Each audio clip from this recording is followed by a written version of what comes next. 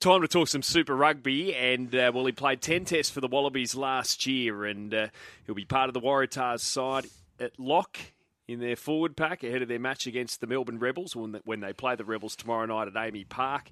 And he's just recommitted to the Waratahs and Australian rugby as well until at least the end of 2025. Jed Holloway joining us. Jed, good morning. G'day, lads. How are you? Yeah, really well, thanks. So staying with the Tars and Rugby Australia, and no doubt there was interest elsewhere overseas. So why stay? What was the catalyst? Mate, I just wanted to give myself a crack at firstly playing 100 games for the Tars. I think I'm on 76 at the moment, and Tars is always a club that I grew up watching and have always wanted to play for, and to give myself a crack at playing 100 games for them is a huge milestone.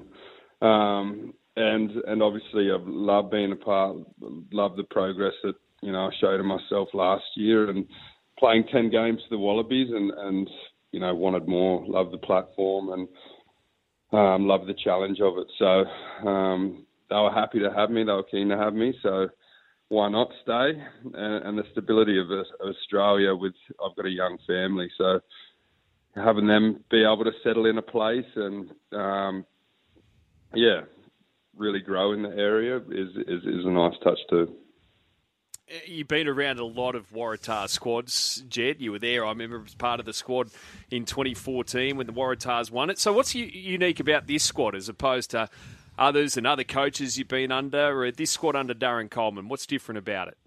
Yeah, I think, the squad in general is apart from a few of us older boys, is really young. And you can see the development already with some of those young guys, and we're creating a really promising team moving forward, and you can feel the excitement around the place, with that. So that was a massive allure for me, because I was in that 2014 squad, as you mentioned, but I didn't play a game that year, and obviously the challenge of winning a Super Rugby is something that everyone wants to do. So, me being a part of that was something that I was very excited about, and also to mentor these young guys, through that and to watch them develop is a very exciting thing for me too. Jed, 1 win, 1 loss so far. You got the Rebels tomorrow night. Where's the team at? How do you guys feel? And what do you need to improve on, I guess, to get this win? I think we need to play our structure, our shape. I think against the Brumbies, we got caught off guard a bit. We never really got to where we wanted to get to in the game. They were very good at disrupting our ball.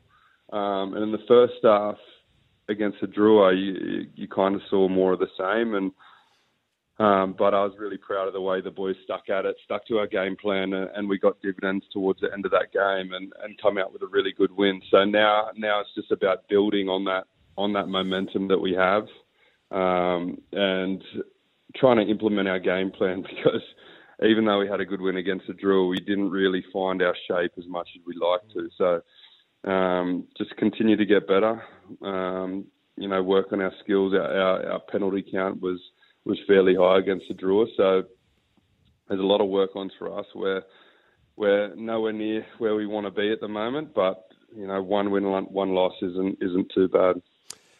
I find it interesting, some of the comments from the Rebels player, and in particular Richard Hardwick. He says the style of rugby we want to play is to frustrate people when we can get in their paces and make them uncomfortable. And the Waratahs love playing on top of the ground. So we're going to do our best to try and frustrate them, and our rugby is tough for them. What do you make of his comments? Mate, he can. He's playing some good footy at the moment. Richard. Sort of put it out there, hasn't he? Yeah, He's telling you what he's exactly going to try and do.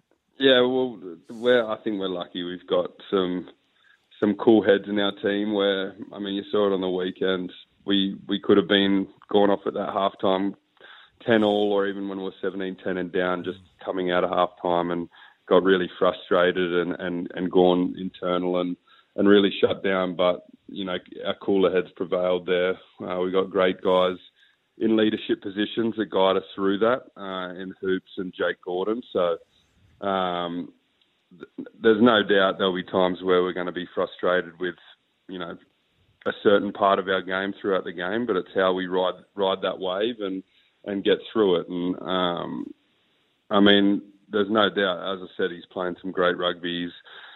He's got a lot of turnovers at the moment, and we know he's going to be coming hard at our ball, and no doubt that will frustrate us. But we've got a good game plan in place there to try and nullify him and get at a few of their players as well. So hopefully we can get that on the park. Jed, have you met Eddie Jones yet? I've had a couple of meetings with him. Yeah.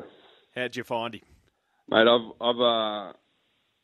Obviously I was super disappointed with the way Renz got let go, because he was the one who gave me the shot at the Wallabies, and I thought he was a great coach and a great human. So like all of us, I think we were all shocked when Eddie initially come in, and you hear the old stories and all the stuff that the players tell you that played under him back in the early 2000s, and there is a bit of that shock value. But every meeting, I've had a few meetings with him now, and every meeting that I've left there, I've been super impressed with him. He legitimately prepares for everything, and he watches everything as well. One of the first things he said to me was he just made a comment on a couple of things I did in the Brumbies game that no one else has said to me. It's like, wow, this guy does watch a lot of footy or watch a game very closely. So, every meeting that I've had with him, I've left super impressed, and I'm really excited to see what he can bring to the Wallabies team, because as we saw at the back end of the spring tour, we started to get the right parts moving in places. The wheels were in motion. And we're lined up in a really good pool in the World Cup, and I've no doubt that Eddie will ruffle some feathers, but bring the best out of us. Well, Jed, your story is certainly one of perseverance in getting that Wallabies jersey last year at age 29, and hopefully for your sake you're in that squad later this year. But first and foremost, hopefully the Waratahs are beating the Rebels tomorrow night. Appreciate the time, and chat soon. Yeah, thanks, lads. Bye.